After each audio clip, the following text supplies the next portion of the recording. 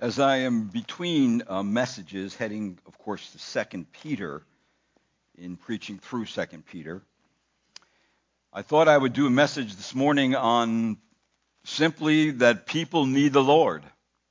And so we're going to be looking at several passages of Scripture today. I'm heading to Romans chapter 3. But before we look at that passage, I want you to turn to Matthew chapter 9. And then we'll be looking at other passages. So this morning, I want to look at the gospel today. Let's pray. Lord, this morning, as I look at the Word of God, Lord, impress upon our own hearts not only what the gospel is, but what it's not.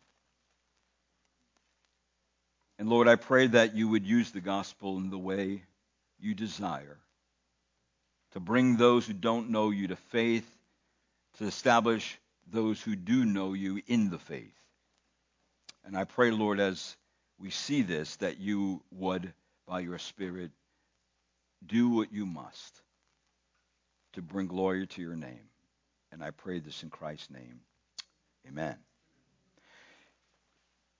If someone said to you, why you need Jesus, that's an emphatic statement.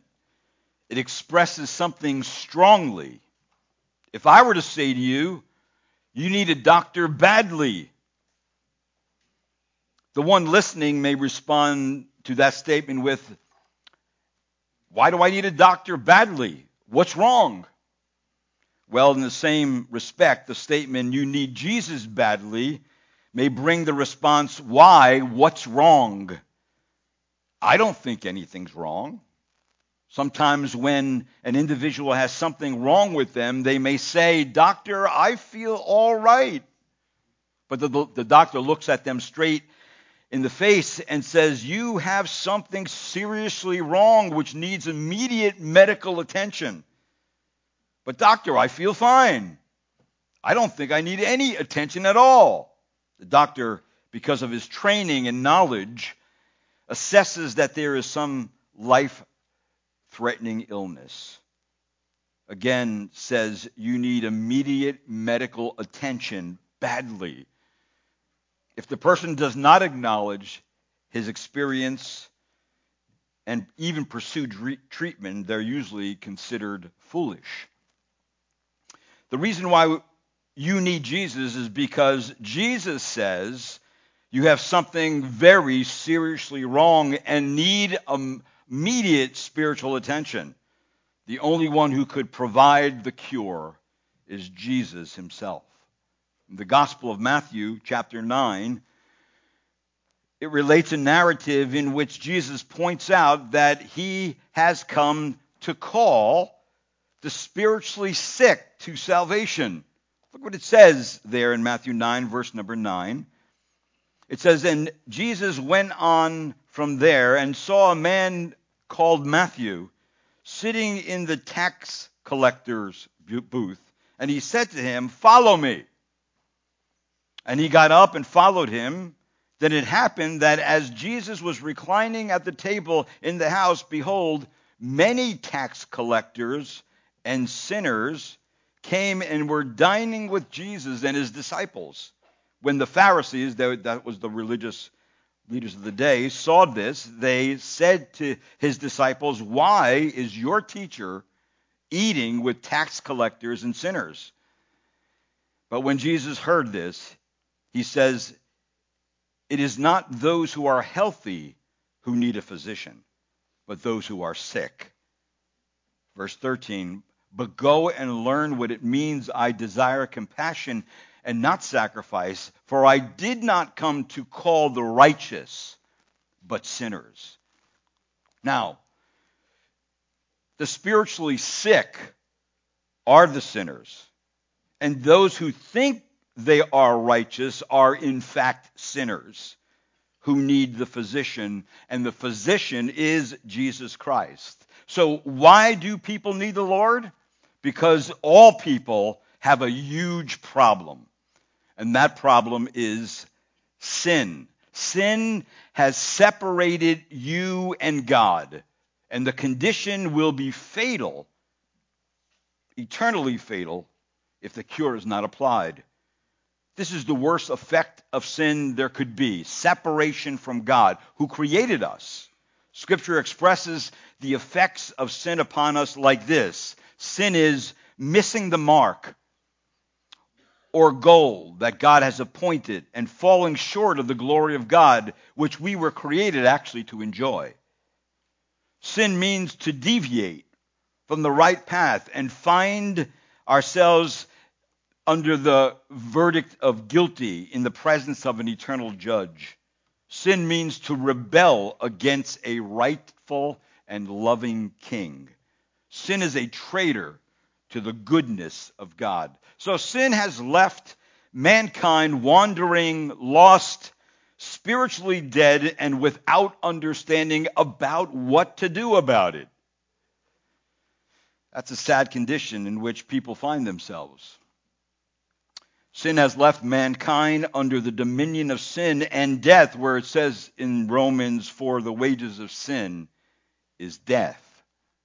It declares guilty sinners before God and under the sentence of condemnation, where again it says in Romans chapter 3, verse 19 and 20, now we know that whatever the law says, it speaks to those who are under the law, so that every mouth may be closed or stopped, and all the world may become accountable to God or guilty before God. Because by the works of the law, no flesh will be justified in his sight, for through the law comes the knowledge of sin. So if anyone remains in that condition, apart from Christ, the wrath of God will remain on them forever. As John, the Gospel of John tells us, he who believes in the Son has eternal life, but he who does not obey the Son will not see life, but the wrath of God abides on him.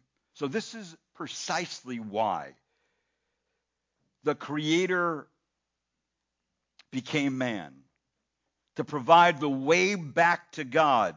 Listen to what this passage tells us in 1 Timothy 1:15.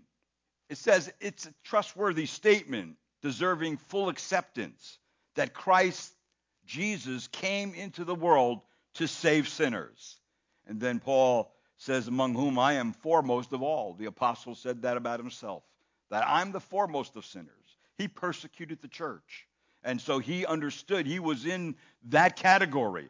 Matter of fact, sin has left man in such a deadened spiritual condition that the very mind of man and the will of man, they are affected. There is a passage of Scripture in Romans, which I want you to turn there, chapter 3, verse 10 through 12, that shows the terrible condition human beings are really in. And this is how the great physician looks at all mankind. For it tells us in Romans chapter 3, verse 10 and 12, there are actually 6 things every person is born into this world guilty of, or they are without these things. And what are they? If you notice what it says in Romans chapter 3, verse number 9. Let's start with verse number 9. It says, what then? Are we better than they? Not at all. For we have already charged that both Jews and Greeks are all under sin. As it is written, there is none righteous, not even one. There is none who understands. There is none who seeks for God. All have become useless. There is none who does good, not even one. Their throat is an open grave. With their tongues they keep deceiving. The poison of asps is under their lips, whose mouth is full of cursing and bitterness. Their feet are swift to shed blood. Destruction and misery are in their paths, and the path of peace they have not known. Verse 18, there is no fear of God before their eyes. That's why All human beings are in that condition soon as they're born. So let me just look quickly at the 6 things. Of course, I'm going to give you 3 and then give you a bundle in the last one, and then looking at what the gospel is and is not. The first thing human beings are born without, if you notice in verse number 10, is righteousness. As it is written, there is none righteous, not even one. So this means that people are not upright, they're not honest, they're not of good behavior, they're not law-abiding, and they do not rightly relate to God.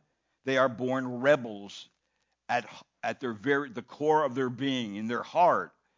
For it says in 1 John 3:4, everyone who practices sin also practices lawlessness, and sin is lawlessness. Sin is saying, listen, I'm going to live the way I want. I'm going to live not according to anybody's rules except my own, especially not God's.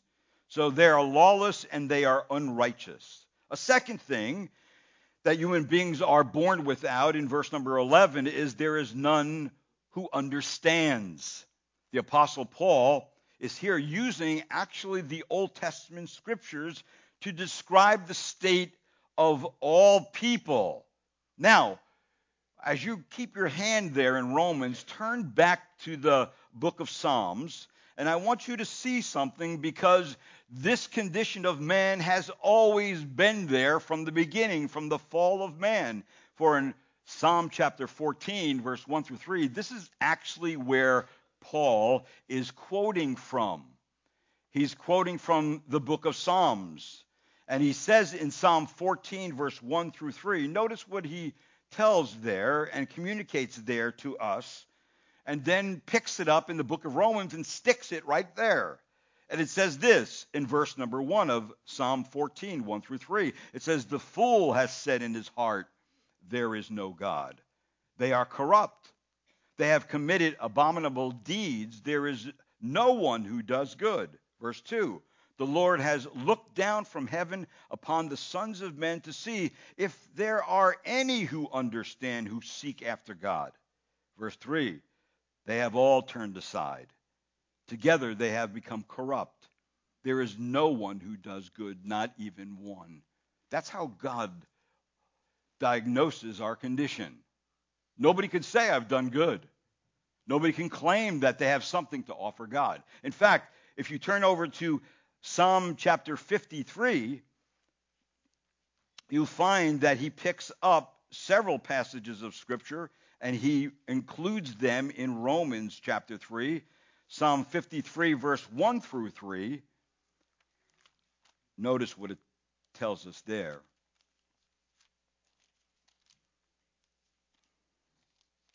It says, the fool has said in his heart, there is no God. They are corrupt. They have committed abominable injustice. There is no one who does good. God has looked down from heaven upon the sons of men to see if there are any who understand, who seek after God. Verse 3, every one of them has turned aside. Together they have become corrupt. There is no one who does good, not even one. So see, the physician is telling human beings from everywhere, from all walks of life, from all backgrounds, from all color skins, that no one in all of humanity is righteous. No one in all of humanity understands their condition. God has to tell them what their condition is. In fact, it says in 1 Corinthians 2:14, people have no understanding of the things of God. It says in this passage, and the natural man does not accept the things of the Spirit of God, for they are foolishness to him. He cannot understand them because they are spiritually appraised. So people's minds are warped and twisted when it comes to eternal and spiritual issues.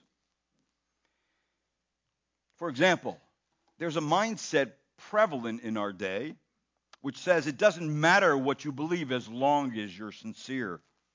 This philosophy would not be tolerated for one moment in the calculation of mathematics. Imagine a math teacher or someone working on an engineering project for the space shuttle say it doesn't matter how you calculate your answer, or even if your answer is correct, as long as you're sincere. That's it. Well, nobody wants to go to space based on that, right?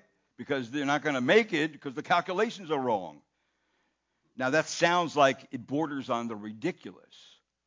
Yet, this is how most people treat a much more important issue. They calculate their eternal destiny in the same manner. They say it doesn't matter what you believe about your eternal destiny as long as you're sincere. If you have been a good person, you should not have a problem with the man upstairs. That's what they usually conclude. But see, people wrongly calculate their relationship with God and their eternal destiny because they don't have any understanding of God. They don't understand God's holiness. They don't understand their own sin. They don't understand heaven or hell, which lie ahead of them. They don't understand that. But God has to bring that understanding to them. And that's what he does. That's the message of the gospel. There's a third thing, if we're back in Romans chapter 3 and verse 11, there's a third thing that human beings are without or are guilty of, and that's responsiveness to the true and living God. For it says in verse 11, there is none who seeks for God. Now, they seek,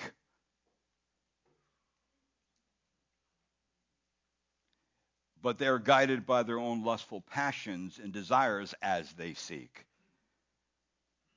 None, however, are determined to seek after the true and living God. See, people seek all kinds of things. They even seek all kinds of spiritual things in religion. Some have ready-made religion. Some have ready-made religious convictions. Some shop around for a religion that suits them. Others were born into religion, and still others make their own religion. See, the deceptive thing about religion is that most feel comfortable in each one of them.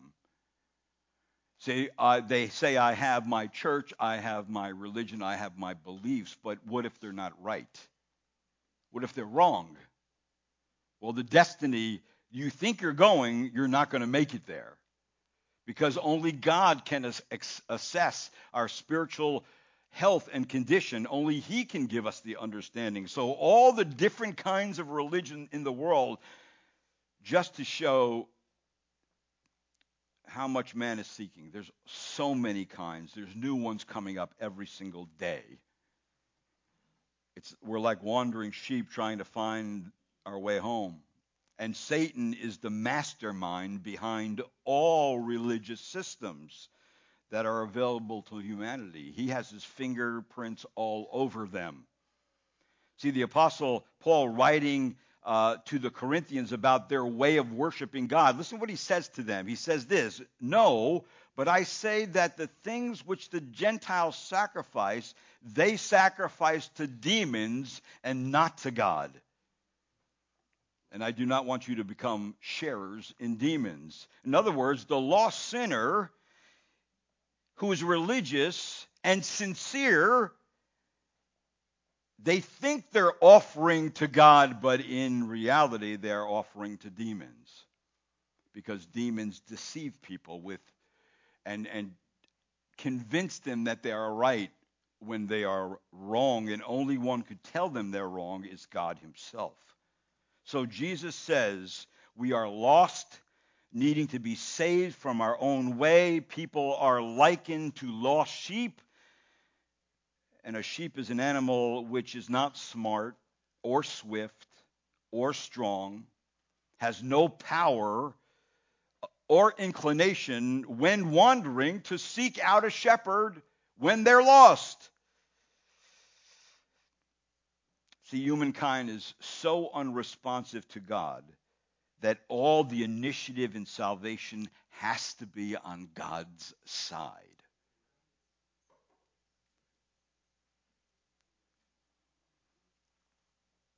In fact, Jesus' view of man's inability toward God is so hopeless that unless God steps in, man will never find the way of salvation. For this is what Jesus said in the Gospel of John: no man, no one can come to me unless the Father who sent me draws him, and I will raise him up on the last day. He also says in John 6, and he was saying, for this reason I have said to you that no one can come to me unless it has been granted to him from my Father. So in other words, human beings, a fourth thing in Romans is human beings, and I'm bundling this one, are without and are guilty of, they have turned aside, they together have become useless, there is none who does good, not even one. So in other words, man does not do good towards God. God says they have only become worthless and unprofitable. They go from bad to sour, to being sour, like spoiling milk. So this is the diagnosis from the great physician, Jesus Christ. He says, there is something spiritually wrong. You need immediate spiritual attention because you are lost, blind, dead in your sins. And he says to you, come to me, and I will give you rest. Come, receive me, because people need the Lord. They need the gospel. They need the good news of salvation. But what is the gospel? I'll tell you what the gospel is not. The gospel is not man accepting Jesus as his Savior. The gospel is not giving his heart or her heart and life to Jesus. The gospel is not receiving Jesus into your heart.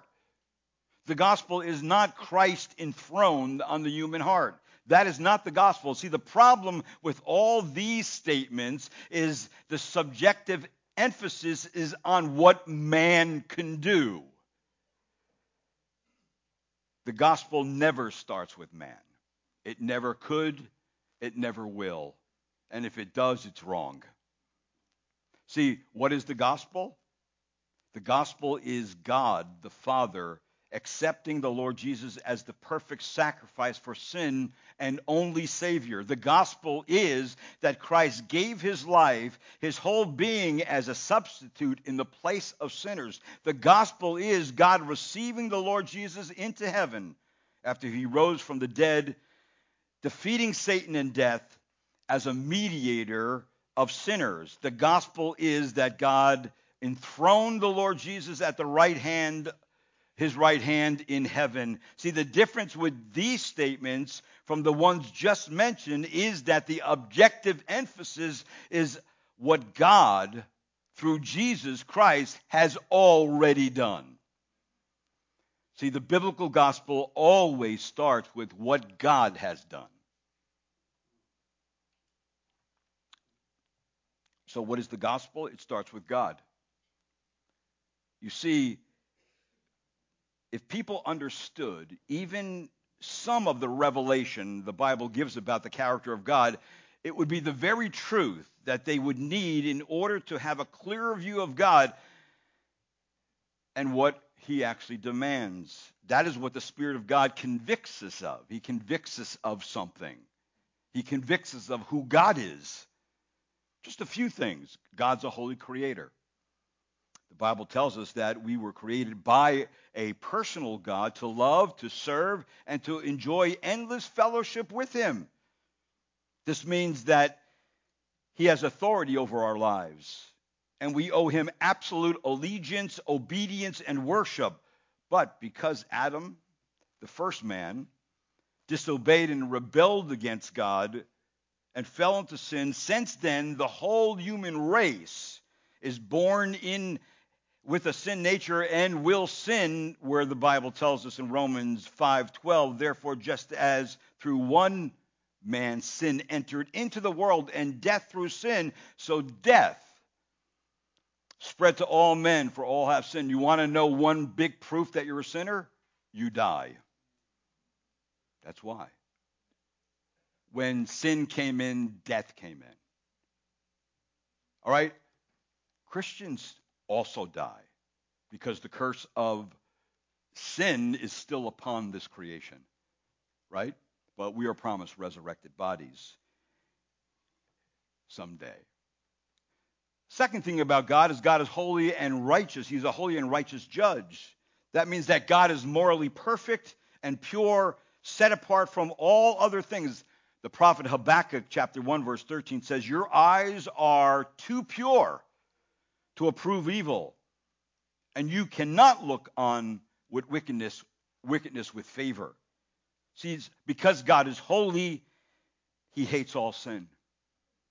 God loves everything which is in conformity or agreement with his laws. He hates everything that goes against or is contrary to his laws. God hates sin with an absolute hatred. Therefore, he must punish all sin. Every sin constitutes open rebellion against God's authority and therefore is an abomination to him. In fact, Scripture says that God is angry against all unrighteousness, where it tells us in Psalm chapter 5, verse 5 and 6, the boastful shall not stand before your eyes. You hate all who do iniquity. You destroy those who speak falsehood. The Lord abhors the man of bloodshed and deceit. See, God hates all who commit iniquity, who do wickedness.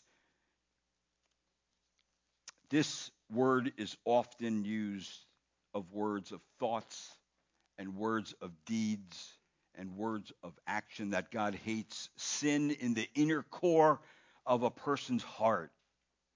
So sinners frequently think God is flexible, so he will by no means punish wonderful men. But if they conclude this without the rest of the information, they would be believing a lie. They come up with things about God according to their way of thinking, and they don't check the revelation that the Lord gave concerning himself. So when people say to God, I'm going to turn over a new leaf. From this day forward, I'm going to do better. But not realizing that God judges all sin. Yes, all past sin and all sins forgotten. He has not forgotten. But imagine this philosophy applied to the businessman by one of his debtors. Suppose a man owed $7,000 and you received a letter that said the following: Dear sir, I realize that I owe you $7,000, but today I have turned over a new leaf in my ledger, and I intend from now on to pay my debts and live up to the highest standards of business integrity. Any obligation incurred from now on will be met in full. I'm ignoring the past. Sincerely yours. Well, that wouldn't fly, would it?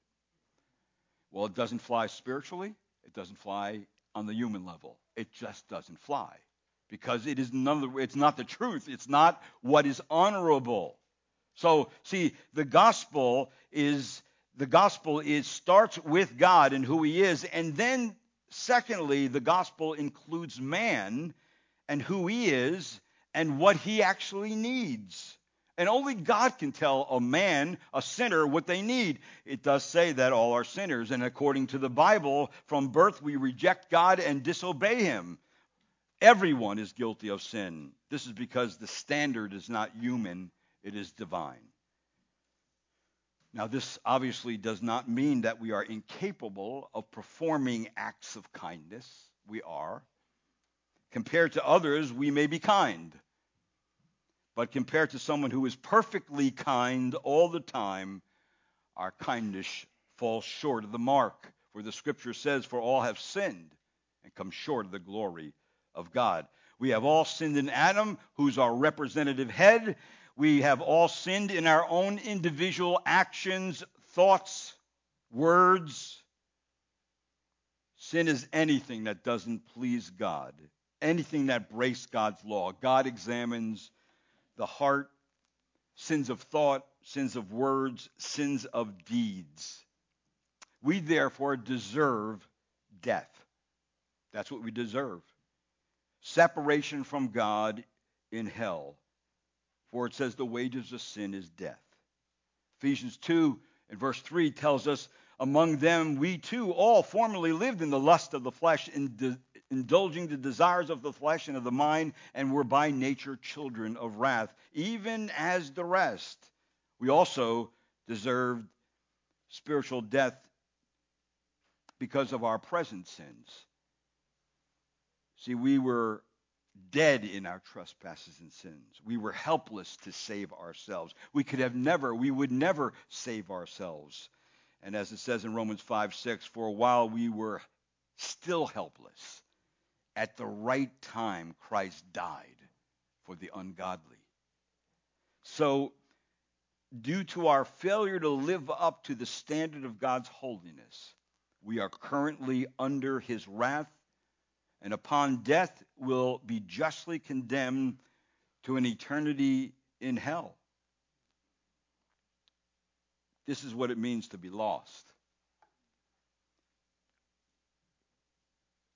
I mean, the pathway you thought led to heaven is the pathway that doesn't lead to heaven. The path you thought of trying to keep the Ten Commandments, of trying to follow the golden rule, of trying to do the best you can, didn't lead to heaven at all. You see, when you come to the end of these things, you find out that the way that you were hoping led you to the other side actually leads you to a sign that reads the bridge is out. You can't make it there. You see, you thought you knew the way to heaven, but you really didn't. And my friends, if one does not know how to get to his destination, the definition of that person is that they're lost. They have no information on how to get there. But the Bible teaches that we were totally helpless in sin, unable to do anything to gain favor with God. So what has to happen to man is that not only does he have to know that he's a sinner, but he has to also know that he needs God to impart spiritual life to him, because no man or woman could do it on their own. We need to be born again, in other words, that word in John chapter 3. You cannot be a Christian without being born again. Being born again is what defines a Christian. And Gospel of John chapter 3 says, Jesus answered and said to him, Nicodemus, a ruler of the Jews, truly, truly, I say to you. That means listen, you better listen when it says double truly, trulies. I say to you, unless one is born again, he cannot see the kingdom of God. Truly, truly, I say to you, when this phrase is used, it is intended to confirm and to emphasize what follows. That means we ought to pay careful attention to what Jesus says.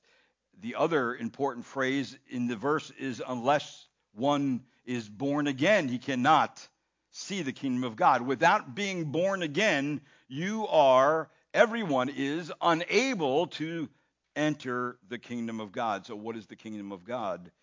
It is God's saving and transforming reign established by Jesus and synonymous with the phrase eternal life. What Jesus is saying then is that unless you are born again, you are unable to have eternal life with God. Someone may say, I don't want to live forever. My life has been hard enough. I don't want it to be prolonged. But what's the alternative to eternal life? The alternative to eternal life is not temporary life. It is eternal damnation. That's the alternative. For the wages of sin is death. So then what Jesus is saying is that unless you are born again, you will face an eternity separated from God in a place the Bible calls hell. Without being born again, you cannot enter the kingdom of God. So what does Jesus mean by the phrase born again? Jesus is making entrance into the kingdom comparable to physical birth. He is saying that unless we experience spiritual birth, we don't have a chance of having eternal life. Please understand this morning the impossibility of what Jesus is requiring. Yes, impossibility. Just think for a moment about your physical birth. You did not decide to be born. You didn't decide when to be born. You didn't decide where to be born, what race you would be, what sex you would be, what your eye color would be. You didn't decide anything with regard to your physical birth. You played no part in it except that you experienced it and you're here. Your birth happened to you. So in other words, just as you had nothing to do with being born again, so you have nothing to do with being born, you have nothing to do with being born again, unless God causes you to be born again. So in other words, the gospel is about God. It's about what he has done in Christ Jesus. 1 Peter says this in chapter 1, verse number 3, "Blessed be the God and Father of our Lord Jesus Christ, who according to his great mercy has caused us to be born again to a living hope through the resurrection of Jesus Christ from the dead." See, it is what God has done. It's not anything we could do. We cannot add to it. We cannot help God with it. We can do nothing except submit to it. And that's where salvation comes. See, God, in his mercy, needs to cause you to be born again. If you are going to be born again at any time, it will be because God has granted it to you. See, just as God caused you to be physically born, so God must cause you to be born spiritually. Just as you could not determine your physical birth, so you cannot determine your spiritual birth. Only God can do that. Now, you know what this does? It makes God God and man man. Right? It just clearly shows, listen, I'm helpless. There's nothing I can do to save myself. Nothing. I can go to church every day, spend hours in it for my whole life. That will do nothing. I can try to be good in everything I know to do in my life. That's not going to help. It's good to do those things, but it's not going to help save your soul. See, and this is what the gospel is. If we do not look at the gospel this way, we cannot understand what God is saying and what Jesus has done on the cross in behalf of sinners. So, in other words, you need Jesus. So what is the gospel? It includes man and what he is and what he needs. And what does he need? He needs Jesus Christ. And why Jesus, you may ask? Well, because he is fully God and fully man, because he lived a sinless life as no other man could do, that he died a death we deserve by dying on the cross in the place of sinners, that he rose from the dead to defeat Satan and death, and 3 days later he conquered death and thus possesses all authority to give eternal life to anyone who comes to him. He has the authority to give eternal life, to forgive sins, to cleanse someone clean, to take their sin, nail it to the cross, and to take his righteousness and put it on their account. See, only God could do that. In other words, God raised him up for our justification, proving that he was the Son of God by his resurrection. You may ask, where does the love of God come in? Well, as soon as you communicate the true nature of God leading to the message of the cross, well, that's where it comes in. Romans chapter 5, verse 8, it says, "But God demonstrated his love toward us in while we were yet sinners, helpless, unable to save ourselves, Christ died for us. He died where we should have died. He paid the price and satisfied the justice of the Father that we could never have paid. That's what he did. That's what's so great about the gospel. See, that's how much God demonstrates his love toward us, in that while we were yet sinners, Christ died for us. More than having now been justified by his blood, we shall be saved from the wrath of God through him. See, that's what we are truly saved from. We are saved from the wrath of God upon sin, because Christ removes the sin. He removes it. He cleans up your account. That's why it's a legal transaction. He imputes to you legally, puts it on your account. This person who's come to me to believe in me, Jesus Christ, our Lord and Savior, I have died in their place, therefore I put on their account my righteousness, not their righteousness, mine. And when the Father looks down, he doesn't see your sin, he doesn't see guilt, he doesn't see condemnation, he sees Christ's righteousness. That's the gospel. And when that saves you, nobody can take it away from you. See, that's the gospel. And there's no other gospel but this gospel. That's why there's only one way. There's only one way to the Father, and that's through Jesus Christ, the Son. But a sinner does not see that they are lost under God's wrath and in trouble with God. They will see very little need of the cross to receive Jesus Christ as Lord and Savior. They will settle on a righteousness of their own. I'm happy with what I'm doing. I'm happy with my goodness. I'm happy with my religion. I don't need anything else. And they will think themselves not so bad that God should be angry with them enough to send them to a place called hell. And they would be wrong.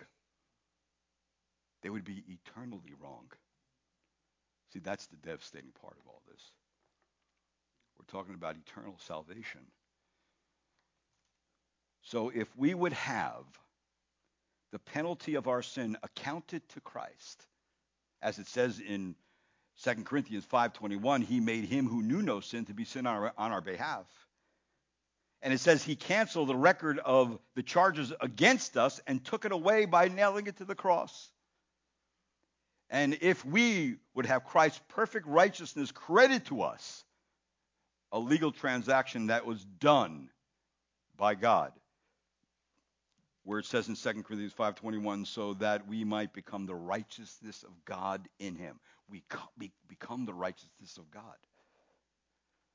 That is a transaction that happens instantaneously when someone comes to Christ. So then what is the gospel? The gospel also expresses how a person is to respond to this message. It doesn't just leave us there with the facts. It says, okay, once you hear this, what are you going to do about it? You can't stay where you're at. You know why? You're not guaranteed tomorrow. I don't know if you're going to wake up tomorrow. So with that thought in our mind, we have to say, I must do something. See, this is not, we don't do anything to get our salvation. It's all done already. We have to believe it. We receive it. So what does man have to do? Well, he has to repent of his sins. That's what the Bible says. Jesus preached repent. The Apostle John preached repent. The Apostle Peter and Paul preached repent. In fact, the Gospel of Mark says now after John was taken into custody, Jesus came into Galilee preaching the gospel of God and saying, the time is fulfilled. The kingdom of God is at hand. Repent and believe the gospel. And in the Old Testament, the Hebrew term for repent is shub, which means to return, or the heart of repentance returning to God. In the New Testament, it's the word metanoia, which really has its root in the word mind, thinking, right? Which means to change one's mind, meaning that the mind is changed by God when a person looks to Christ and say, wow, I was all wrong about Christ and about how you get right with God and where you go when you die and all those things, and now I see it's Christ Jesus who is the solution, who is the remedy to my problem. And so what I do is that I change direction. Repentance is a conscious recognition that you are a sinner and you are turning to a Savior who can forgive your sins, make you right with God, and reconcile you to himself. It believes God's remedy to cure your spiritual terminal illness and wipe away your sin. But it also means this: I need to believe it. Believe in Jesus alone for your salvation. And it says in Acts 16:31, repentance towards God, that's the Father, and faith in the Lord Jesus Christ. But you know a simple way of thinking about faith? Like in the Old Testament, just look. When the serpent was lifted up in the wilderness and they were bitten by the serpents, God says if you just look at the serpent lifted up, you'll be healed. Well, it's the same thing he told Nicodemus. Just look. Nicodemus got it. Just faith is looking to Christ. That's what it is. That's what faith is, looking to Christ. He's the answer. Doesn't mean you have all your questions answered. It doesn't mean you solved all the issues of life. And the gospel has never come to Jesus and he'll heal your marriage, or he'll make you well, or he'll do what you want. That's not the gospel. That never comes into the gospel. He may do those things, but he may not. You may come to Christ and your whole life will fall apart as you know it. But your soul is intact. See, time, this little journey we have on this planet is short-lived. Didn't we just sing about it? Right? It's just a short period of time we're here. Our life is just but a vapor. It's like you cut grass, you mow the grass, and it all fades away and it all rots away, right? That's our life. It's that quick. I mean, you may not know it though, but one day when you were 20 years old, you think, I have a long life ahead of me, right? And then also you get to be 30 years old and say, hey, I still have a long life, and 40 and 50, and they say the new this is that today, and you get to, a certain age, you say, wow, man, I'm that age? Man, I'm looking, when I was a kid, I thought that was old. I say, man, life is short. Kids are growing, grandkids all over the place.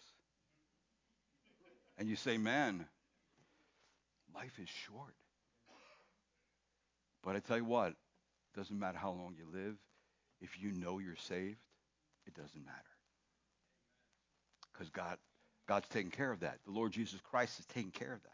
See, that's the great thing about the gospel. It gives me a security. It gives me an encouragement, a boldness to live whatever time I have left for him, knowing that at any moment, according to his will and his plan, he'll take me out of here. And it'll be the right time. It'll be the right time. So see, the Bible tells us to repent and believe. Repent toward God. Father, I'm turning to you because you supplied the remedy for my sin, and I have faith in the Lord Jesus Christ. That's the remedy. He's the one. So true faith is always accomplished by repentance from sin. Repentance includes agreeing with God that you are sinful, a sinner, confessing your sin to him, that sin of unbelief, and all the other sins that you can remember, and make a conscious choice to turn from sin and pursue Christ in loving obedience to him. It isn't enough to believe certain facts about Jesus. Even Satan and his demons believe God is true. It says in James that very thing. True saving faith always responds with obedience. So I don't know where you're at today. You just need to receive the free gift. It's a free gift. God's done everything. He's offering it to you. He's not going to make you take it. See, saving faith means coming to an end of ourselves. It means coming to an end of whatever we relied upon for security, especially eternal security. It's coming to an end of our self-righteousness. We realize we don't have any righteousness that we could offer to God. It's coming to an end of all those things and trusting absolutely and completely in Christ for forgiveness of sins and for eternal life. So when's the time to do that? Well, the Bible says in 2 Corinthians 6:2, now is the acceptable time. Behold, now is the day of salvation. Will it be the day of salvation for you? If you had any doubts about it, if you were not sure that you were or are saved, don't make a mistake on this one, because the great physician has diagnosed you today. And if you walk away saying, I have my own thing, I got my own way, that may be the last time the Spirit of God speaks to you. And that will be a sad day when you die. See, today is the day of salvation. Today. When the Spirit of God is moving, when the Word of God has been preached, and when you are hearing it, respond, listen, and come to the Lord Jesus. Jesus says this, come to me, all you who are weary and heavy laden, and I will give you rest.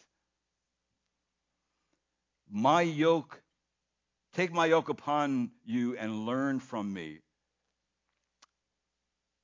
for I am gentle and humble in heart, and you shall find rest for your souls. My yoke is easy and my load is light. And then once you come and believe and receive and turn from your sin and trust in Christ alone, looking by faith to him alone, nothing else.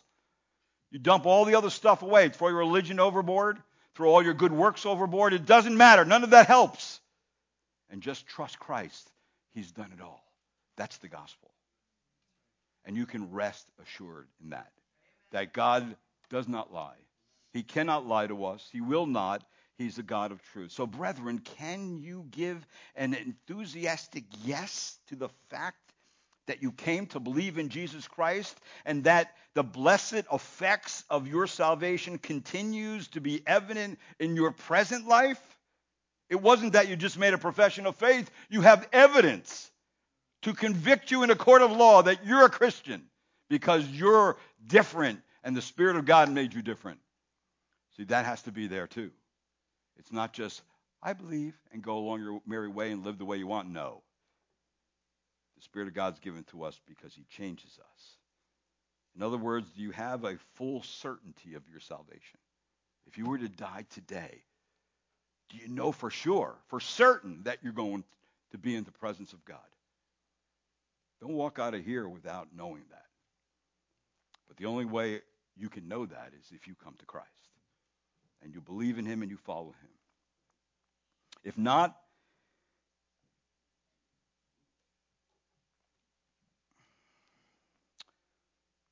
well, if you have not, then come today and come and receive Jesus as your Savior and Lord and turn to Jesus to be saved.